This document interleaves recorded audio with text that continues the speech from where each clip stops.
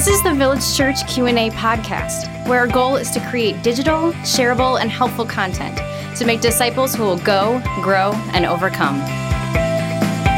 Welcome to the Village Church Q&A podcast. Pastor Tim and Pastor Michael in the studio. And Michael, we got a question here that I think is more opinionated rather than we can go to a Bible chapter and verse. So here's the question. If my children trust in Jesus, will we be with each other in heaven, or what will it be like? So that's a good question. Yeah, I think the first answer is yes, if you as the mom or dad have. But I think let's play. Let's have fun with this because it actually sent my brain to some really cool places. Okay. So I'm 98 years old. I'm not, but hypothetically. Hypothetically, you are. I'm 98 years old and I have great-great-grandchildren, right? And we're all believers, kids, grandkids, great-grandkids, great-great-grandkids, right? And we all die and we go to heaven. What age will we be? That's a great question. Or will I recognize them? I mean, what if I have a great-great-grandson who dies in utero or at the age of 1? Are they a perpetual infant for all of eternity? Obviously not, but it's an interesting concept. What's it going to be like? I think we have no idea. Do you have a clue? I'd be curious if you did. Again, I have an opinion, but I don't have a Bible verse to go to say, okay, here's what the Bible says.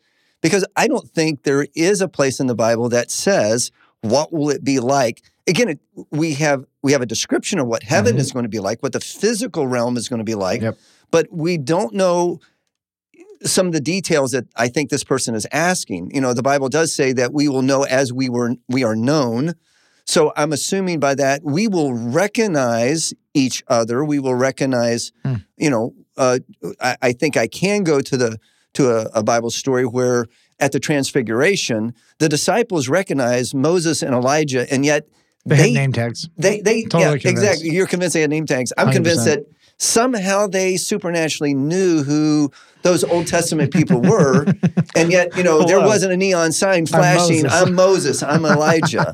But somehow they recognized them. But so my question is, if they did have a name tag, what would they have written it with? Right? Yeah, right. Blow your mind. Oh, yeah. So I don't know, and I've heard people say, well, they go all the way back to, the Garden of Eden. Well, was Adam and Eve, what age were they when God created them? Right. Will that be the same age that we are in heaven?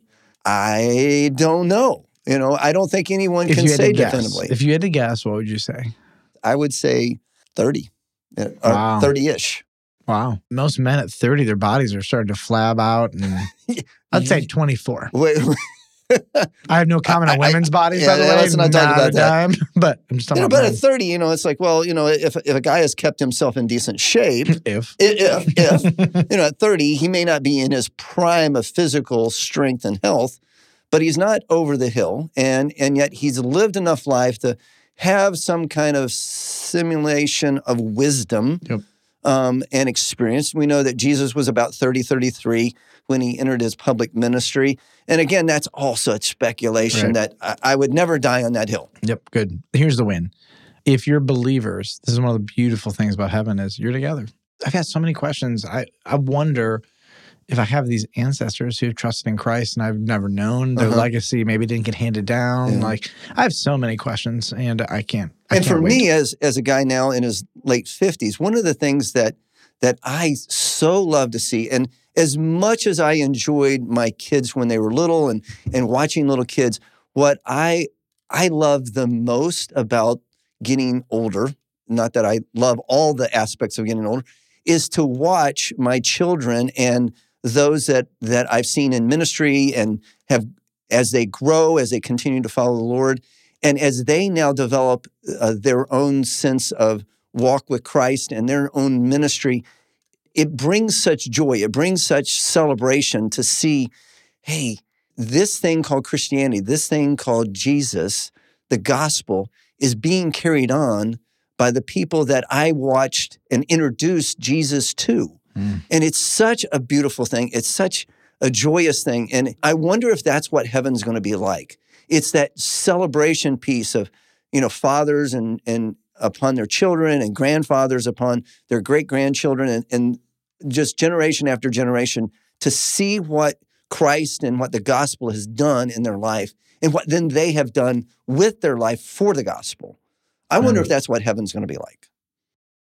I'm going to like it. Yeah. All right. Can I ask our next question? Go for it. This is hilarious. This is for Michael. This is for Michael. All right. So I'm not going to speak to this one. In relation to discussion at the men's dinner, I don't know which one that is. Which dinner? I have no idea.